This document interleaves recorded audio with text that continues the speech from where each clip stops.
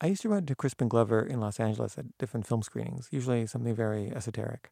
And I remember once I sat next to him at a Werner Herzog screening, and he had a really weird vibrational frequency. I mean, he seemed like he was insane, like mentally ill. Um, his frequency was like very disturbing, and I felt uncomfortable sitting next to him. It was weird. Um, but then I saw him around town, and often with a girl. And once there was a girl, he was mad at him, and he was trying to like make her not be mad at him, and that was interesting to watch. Um, but then finally, I had a friend who was his editor, and I contacted him about acting in one of my movies, and he was open to it. And I sent him the script, and he liked it, and he said he would do it.